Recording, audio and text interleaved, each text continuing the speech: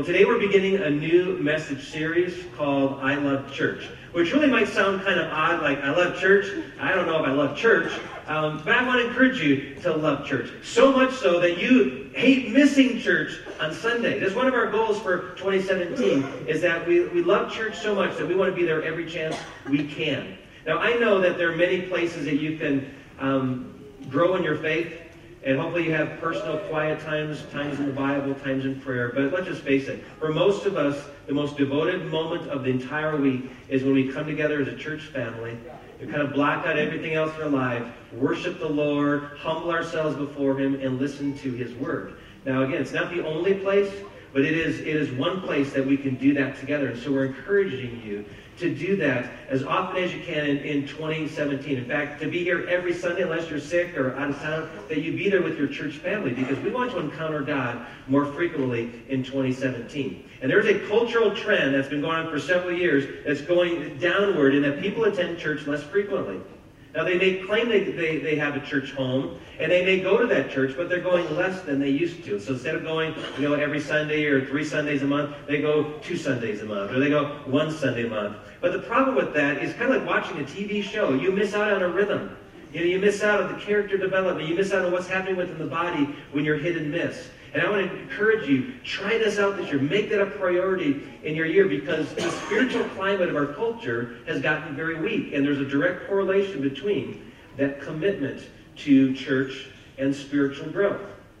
Now, I know there's a common argument today that the church is flawed, that the church has its own problems. And that's why people don't like going to church or maybe being as committed to a church. And I admit the church is filled with flawed people, flawed leaders like myself. But it's still a great place. And we who are part of the church have to recognize the fact that we've got some mistakes, and the church has made some errors in the past. Sometimes we've been very political instead of spiritual. Sometimes we focus more on internal issues than the outside issues. Sometimes we've been inauthentic. We've given an impression that we've got it all together, when in reality we don't. We're as messed up as the person across the street from us. And so the more authentic we are, and the more we present hope to the world, the more that we learn to love each other, the more we focus on our purpose of being in the world, the more we become attractive. In fact, that's what's so amazing about the early church.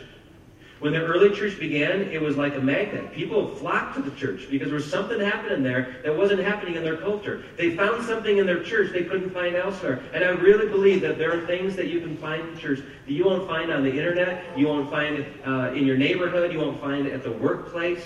You'll only find in a community of believers who come together. And so we're going to focus on this for the next several weeks, of how to fall in love with this group called the church. Now, the church goes by different names in the Bible. Sometimes it's called like the body of Christ. And the reason it's called the body of Christ is because we are like Jesus' hands, His feet, His voice in the world. We're the instrument in which God loves the world through. So sometimes we're called the body of Christ. Sometimes it's called the bride of Christ. That the church is the bride of Christ. Now think about that. If your son was engaged to a girl and that was going to be his bride, he was going to marry, you wouldn't be real critical of her, would you? You wouldn't point out all of her flaws. And I think when Jesus looks at His bride, He loves her bride. He loves His bride, and even though she has wrinkles and blemishes, He loves His bride.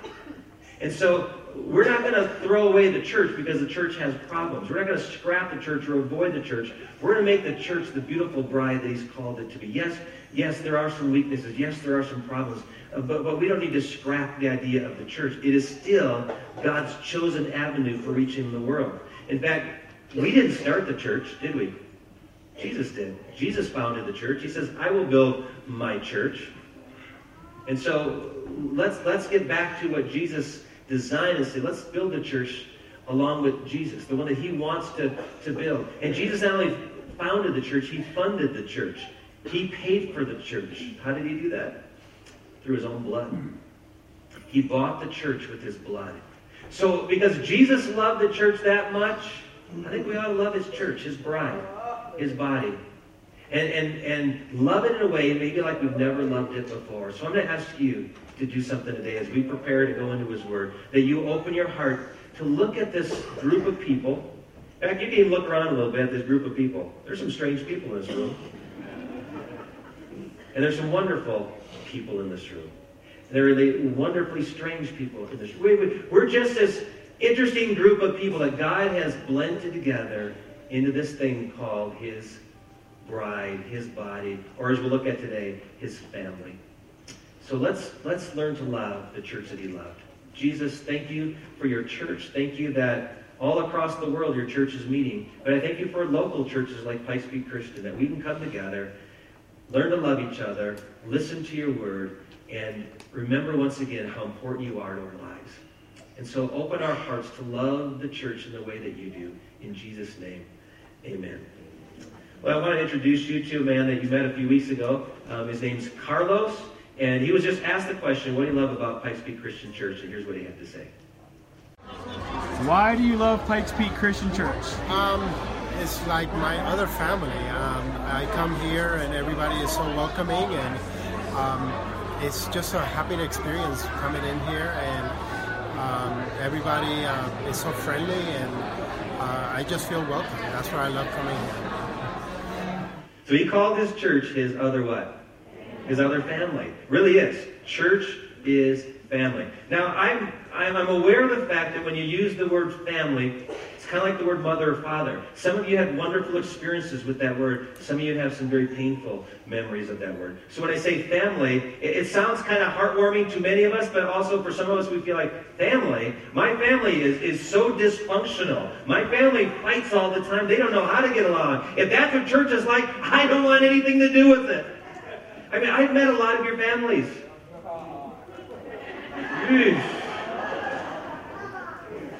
I know my family that I came from. Pretty screwed up. Really. I mean, I look back and think, man, we didn't function real well as a family. I met a lot of church families, and I say, they don't function real well as a family either. We don't use the family necessarily as the model for the church. Because when the family's in trouble, where does it go to? Often it goes to the church. Help us learn how to be a family. But when the family starts to function in a beautiful way, when your individual biological family functions in a beautiful way, you go, now that is wonderful. And that is how I love to see the church function. See, there's a verse in Peter. Peter writes a statement about the church. He says, love the family of believers. Love. And we put a lot of heart things. I heart radio, and I heart this and that. I heart church. I love church. I really do. Church has made a huge impact in my life. When I talk about church, I'm talking about the people. Huge. I don't know where I'd be in my life if it weren't for the church. So I love the church. The church has done many, many things for me, and it does many, many things for you. I want to point out 4 of those things today. First of all, the church family lets me know that I belong. When you're part of a family, there's a place for you. And you just go into anybody's house, and you can tell by walking around that, everybody has their own room, has their own closet, their own drawers to put clothes in. They have their own toys and their own toothbrush and typically their own place to sit at the dinner table. I mean, they all have their things because they belong. When you belong, you have a place. It's the stranger that walks in and goes, I don't know what I can touch, what I can do, where I can sit, because I'm not part of the family. But the family, they all know where their space is because they're part of it. And, it happens in church. You guys who look at church as family, you sit in the same place all the time. That's your place. It's like, that's my chair. That's where I sit. When I give with my church family, that's where I sit. There's nothing wrong with that. That's just, you've gotten comfortable in that certain neighborhood or certain section of the congregation, and that's where you sit. When you're new and kind of checking it out, you can just kind of bounce around all different places because you haven't found your place. But once you settle in, you start to get comfortable, and this is where I like to sit, and this is how I like to listen. Same thing with the family. Now, what's beautiful is that in the Scripture, way back, God had a family called the nation of Israel. And that nation was a very special. God says, I love those people. In fact, those people are going to be my special messenger to the world. They're going to be my special medium for communicating to the rest of the world that I love them. In fact, through this family of mine, I'm going to bring promises, and I'm going to bring the messages to tell them that there is hope for everybody. Through them, I'm going to bring a child who will be a king one day. His name will be Jesus. And you know, in the Old Testament, you see these other nations who had gods. They had gods of wood and gods of stone. And they would pray to them, but not much would happen. Yet the God of Israel, who sometimes showed up in pretty significant ways, like a fire by night or a cloud by day, when they would go into battle, that God would intervene in sometimes an amazing way, that these people would go back and say, you should have seen the way their God acted. You should have seen the power of their God. He's just amazing. People were attracted to that God and those people, saying they've got a special relationship. That God takes care of them in a significant way. Their God provides for them in amazing ways. I wish I could be part of that family. And some people did convert. They became what's called proselytes. They actually said, we want to be part of your family. So we'll adopt your customs, we'll be circumcised, we'll observe the rituals, if you'll accept us in your family. And so they became Jewish, not by bloodline, but by conversion. But then we come to the New Testament, the time when it came for the birth of Christ. Remember, we just celebrated Christmas. By the way, thank you for all of you who helped Christmas Eve. We just had a fantastic night, Christmas Eve. But I love the story, and it's worth singing about every single Sunday. The angels came and said, this news of the birth of this child will be good news of great joy for all the people. In fact, one of the prophets says this is the fulfillment of the prophecy that a light now shines in the land of the Gentiles. A light. It's like you're sitting over here hoping that, man, I wish we could be part of that family. You ever see a family like that? They go on vacation to Disneyland. They're happy. They love being together. You go, man, I wish I could be part of that family. Well, that's the way nations looked at Israel. And all of a sudden God says, doors are open. Come on in. And so when the New Testament time comes, the message was to go out to the whole world of, hey, there's a place for you at God's table. But here's what happened. The early believers still had a hard time accepting the fact that God had that much love. And so most of the Christians were actually Jewish in their background. And God actually had to bring persecution to drive them out of Jerusalem to get into these outer regions of Samaria and other locations to share this good news message. Paul, he's a guy in the Bible, he was one of the prominent missionaries that would go out to these Gentile, which is non-Jewish, Gentile communities to preach Jesus. And thousands upon thousands of people responded. It was like throwing bread on a pond and watching the fish come up. And these people were just flocking, saying, we love this message. We want to follow your Jesus. And so they became part of this family. In fact, the Jewish believers were overwhelmed and says, we've got to do something about this. All these people are coming in, and we've got to determine, do they need to become like us? How are we going to accept them into the family? So they had this big powwow called the Jerusalem Council. And they had to decide what will be the things they have to do to be part of our family. And they just came up with a few things. A few things that said, you know what? We're not going to make it difficult for you to enter this family. We want to make it easy for the Gentiles to come in. And so when you read the New Testament, most of the letters that are written to churches that have a mix of Jews and a lot of Gentiles. And one of those is the book of Ephesians. So I want to read to you this passage. I gave you all that background because I wanted you to hear what Paul says to the Ephesian church. Many who were Gentiles in their heritage. He says, consequently, you are no longer foreigners and strangers, but fellow citizens with God's people and also members of his household. You have a place in the family. You know, I don't know what your background is. I don't know if you felt like I didn't grow up in a church. I didn't grow up with a church background. Or maybe my family's all broken up. I'm a single parent. I'm a widow. I'm a widower. There's a place for you. There's a place for every one of you in God's family. Isn't that beautiful? He loves us that much that he made a place for us in his household. There's a place for you in his family. Here's something else the church does for you. It places me in meaningful relationships.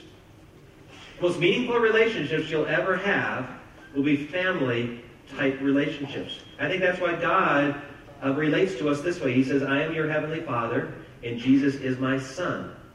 Because the most significant relationships in your life end up being family relationships. Now, they may be biological, or they may just be Velcro. Velcro is people who get attached to one another and just say, we become family. Because you're going to have teachers, you will have coaches, you will have employees, you'll have bosses, you'll have people that will work with you all through your life, you'll have neighbors, you'll have different titles for them. But when someone gets very close to you, you call them family. You call this my brother, call this my sister, or you might call that person my dad or my son, because there's no more intimate relationship. I mean, when somebody is really close to you, there's nothing better than to call it, man, that's my brother. And we're like this. These family relationships. God puts us in these meaningful relationships. And then you see that in Scripture. Paul calls Timothy his son. He calls the other apostles his brothers. We're born again into this family and have all these new siblings. And you may call them brother, sister. You may call them your mother, father, aunt, or uncle. I love the fact that my kids can grow up in a church. My grandson can grow up in a church. And he can start learning to have family members, people he may call uncle or aunt in his life. So in Matthew chapter 12, Jesus was approached by someone asking this question. Your mother and brothers are standing outside wanting to speak to you. And here's what Jesus said to them. Who is my mother and who are my brothers?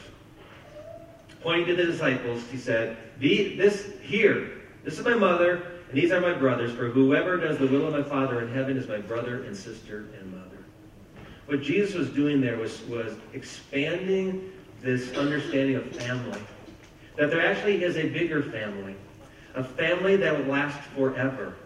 A family that even surpasses your own biological family. Because when you have that concept of this church family, it absorbs even your own family. Your own family becomes part of a bigger family. A family that will last for eternity. Your family will come to an end one day. Your family, when everyone passes away, that family, in a sense, starts to dissipate. But our family in heaven, with one Father, Father God, and we are all His children, becomes this big family that looks upward to Him. But for now on earth, we become brothers and sisters. I have family in South Carolina, Tennessee, Indiana, Wisconsin, Arizona, Nebraska, all over this nation, in many places. People that I can meet and I can hug and say, you're my family, you're my brother, you're my sister, because of relationships we've established over the years in churches, doing ministry together or walking with Christ together. And so many of those individuals I can meet after not seeing them for a year, 2 years, and we can reconnect and pick up kind of where we left off. God puts us in these significant, meaningful relationships. I love watching the church family in action. In fact, yesterday was a good picture of it. We had a funeral yesterday for a lady just suddenly passed away Christmas Day, early 60s. Some of you know Sandy Byers, Sandy and Sheila's. Sandy passed away. She just said goodbye to her husband 2 weeks ago. And in the process of caring for him, kind of neglected her own health. And some blood issues developed, and pneumonia, and all kinds of things. And she went home to be with the Lord last Sunday, Christmas Day. And so yesterday was a sad day as we had the funeral. And here are two kids, a son and daughter, who just lost mom and dad within 2 weeks of each other. They have no parents surviving that. Who's going to take care of them? Well, as they were leaving after the reception yesterday, I was giving family members hugs, and I said, man, I'm so glad that you guys have each other.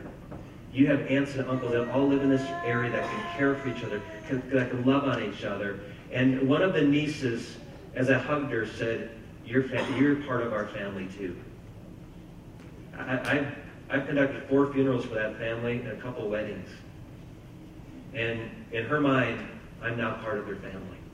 Now, I love the fact that in a church you feel like family. There was a man whose wife was killed in an accident several years ago, and it was just a sudden tragic thing. There was weeping in the house that night, and friends from the church gathered in that house. There must have been 20 people in the house, and this man was just sobbing.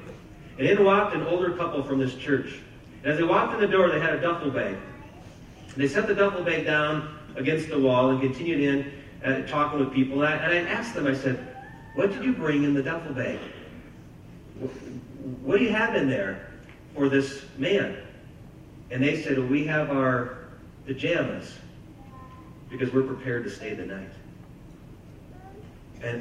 Now, they're not family. They're not biological family. And it just dawned on me, how many of us have people that love us so much that they feel that they have the right to come in and say, you know what? we're prepared to spend the night with you. We're prepared to do what family does for each other. And I love the fact that sometimes, even when our biological families fail us, that God has put people in our lives, church people, who love us so deeply, who love us like Christ. I think that's the key, is we have this problem within our biological families of that's just the way our family functions. That's just the way the Rondis. Rondis all have tempers. That's just what we do. Kind of like the Geico commercial. That's just what you do. So we have this stuff that perpetuates generation after generation. But it's like when you come under the banner of Christ, you step away from that and say, hey, we don't have to be like that. We can be nice to each other. We can be generous to each other. We can be loving to each other. Now, some of your families, like I said, are great at doing that. Most of ours aren't. But God blesses us with church people who step in and are closer than brothers and sisters to us. If you think church is like a spectator sport, kind of like going to a movie, going to a Broncos game, where you sit and watch and absorb, you're missing out on really the bigger purpose of the church. It's to come together, to love each other as a family, and to grow. The next purpose that I find in the church is that we grow up. The church helps me to grow up. There was a church that was being audited because they went through some big struggles. And this auditing firm concluded this. They said, here's what your church needs to do. You need to stop fighting and quit acting like a family. And the church board says, what do you mean quit acting like a family? We are family. Now remember what I said about dysfunctional families? This group came back and says, you're a dysfunctional family. You guys are bickering with each other and ignoring the needs of the community. See, there's a reason God made you a family, a church family, and it wasn't just to be ingrown toward each other. There's a bigger purpose. See, whether it's your biological family or your church family, the family has a purpose of growing one another up. And think about your home family. If everyone's going to act immature in the house year after year, it's a disaster. Nobody wants to stay in a house where 28-year-old sons act like 12-year-olds.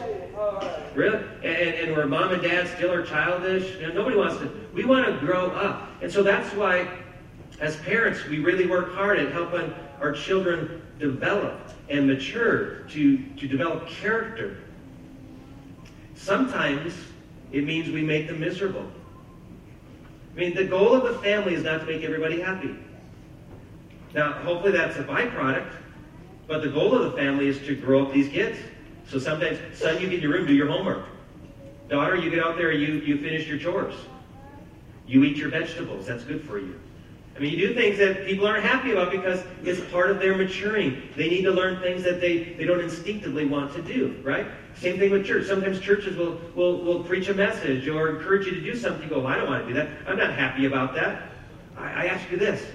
Will it help you mature? Is what you're hearing from that person going to help you mature? That's the key. And with maturity comes enduring happiness. So just remember that when you feel like, well, I don't like this and I don't like that. The goal isn't to make all of us happy. The goal is to make us Christ-like, to develop character. In the book of 1 John chapter 2, John describes, I think, stages of spiritual growth. He says, I'm writing to you, dear children, because your sins have been forgiven on account of his name. I'm writing to you, fathers, because you know him who was from the beginning. I'm writing to you, young men, because you have overcome the evil one. Now, he doesn't tell their ages as much as their spiritual status. He says, I write to you, dear children, man, your sins have been forgiven. Isn't that wonderful? I mean, that's the initial part of becoming a Christian. Jesus forgave my sins. That's awesome. That's so beautiful. Okay, that's where you start. That's kind of that's the step number one. There's another phase, and he says to you, young men, you've overcome the evil one. In that kind of teenager stage of spiritual growth, there's a lot of temptation. There's a lot of battles, spiritual battles. There's a lot of overcoming the old ways. And the enemy, Satan, is trying to pull us back. And by trusting in the Lord, by being obedient to him, we overcome. And so we go through that. It's a long phase of our spiritual growth as young men, as young women, is being overcomers. But then you get to this sweet stage.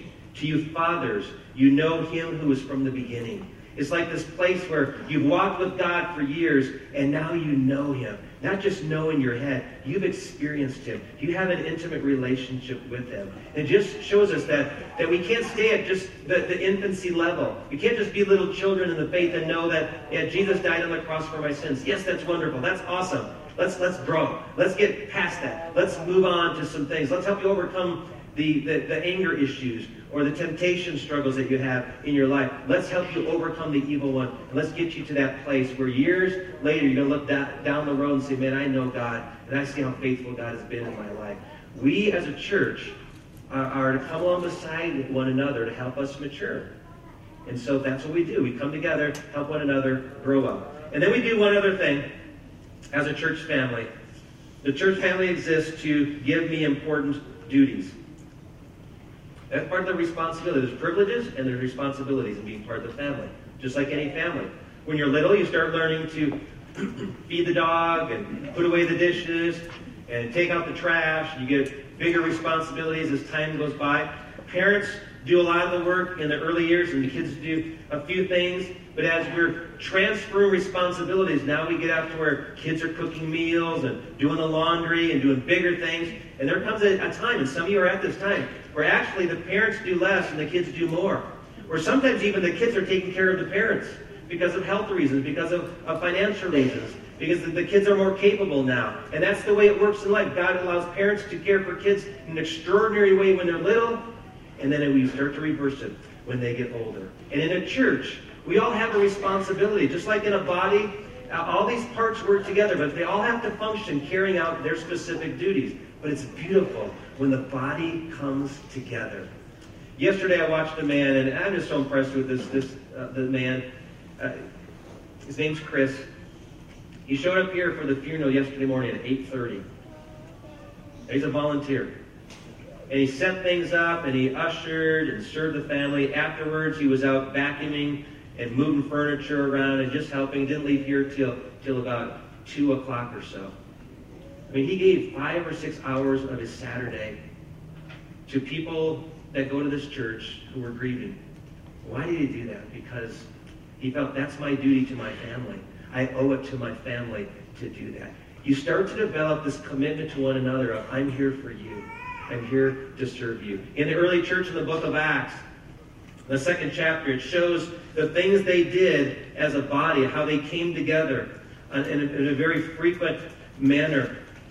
It says they devoted themselves to the apostles' teaching, to fellowship, to the breaking of bread, and to prayer. Everyone was filled with awe at the many wonders and signs performed by the apostles. All the believers were together and had everything in common. They sold property and possessions to give to anyone who had need. They couldn't get enough of each other. And they started saying, hey, you're like my family. I'm going to sell this to help you with that need. That's the kind of love they had for each other. And that's the kind of love that a community outside looks in and wants to be part of. And if we function like a church, if we truly love one another, like family, it is something that's so powerfully magnetic. You know why young men are joining gangs?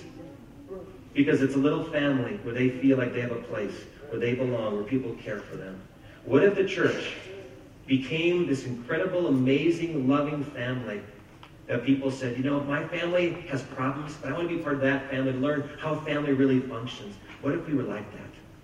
But in order to be like that, we've got to be together. We've got to spend time together. That's why in Hebrews, we're given a strong word of encouragement. Let us consider how we may spur one another on toward love and good deeds, not giving up meeting together as some are in the habit of doing. Even today, some are in the habit of not meeting together. Let's not do that. Let's meet together and encourage one another. You can't encourage each other if you're not together. So how can we do that? What are some of the duties we have as believers, as part of a church family? I've listed 4 there in your bulletin.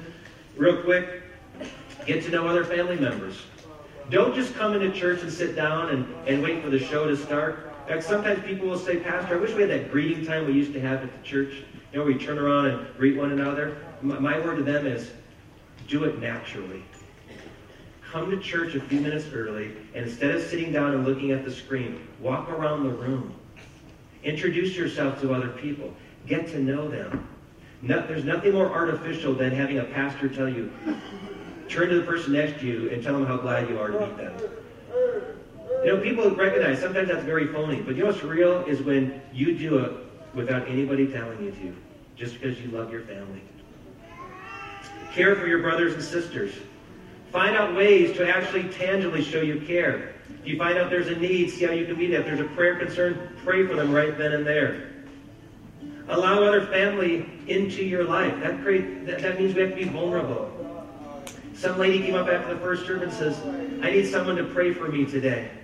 That's good. That's okay. What struggles are you going through? Invite your family to be part of that.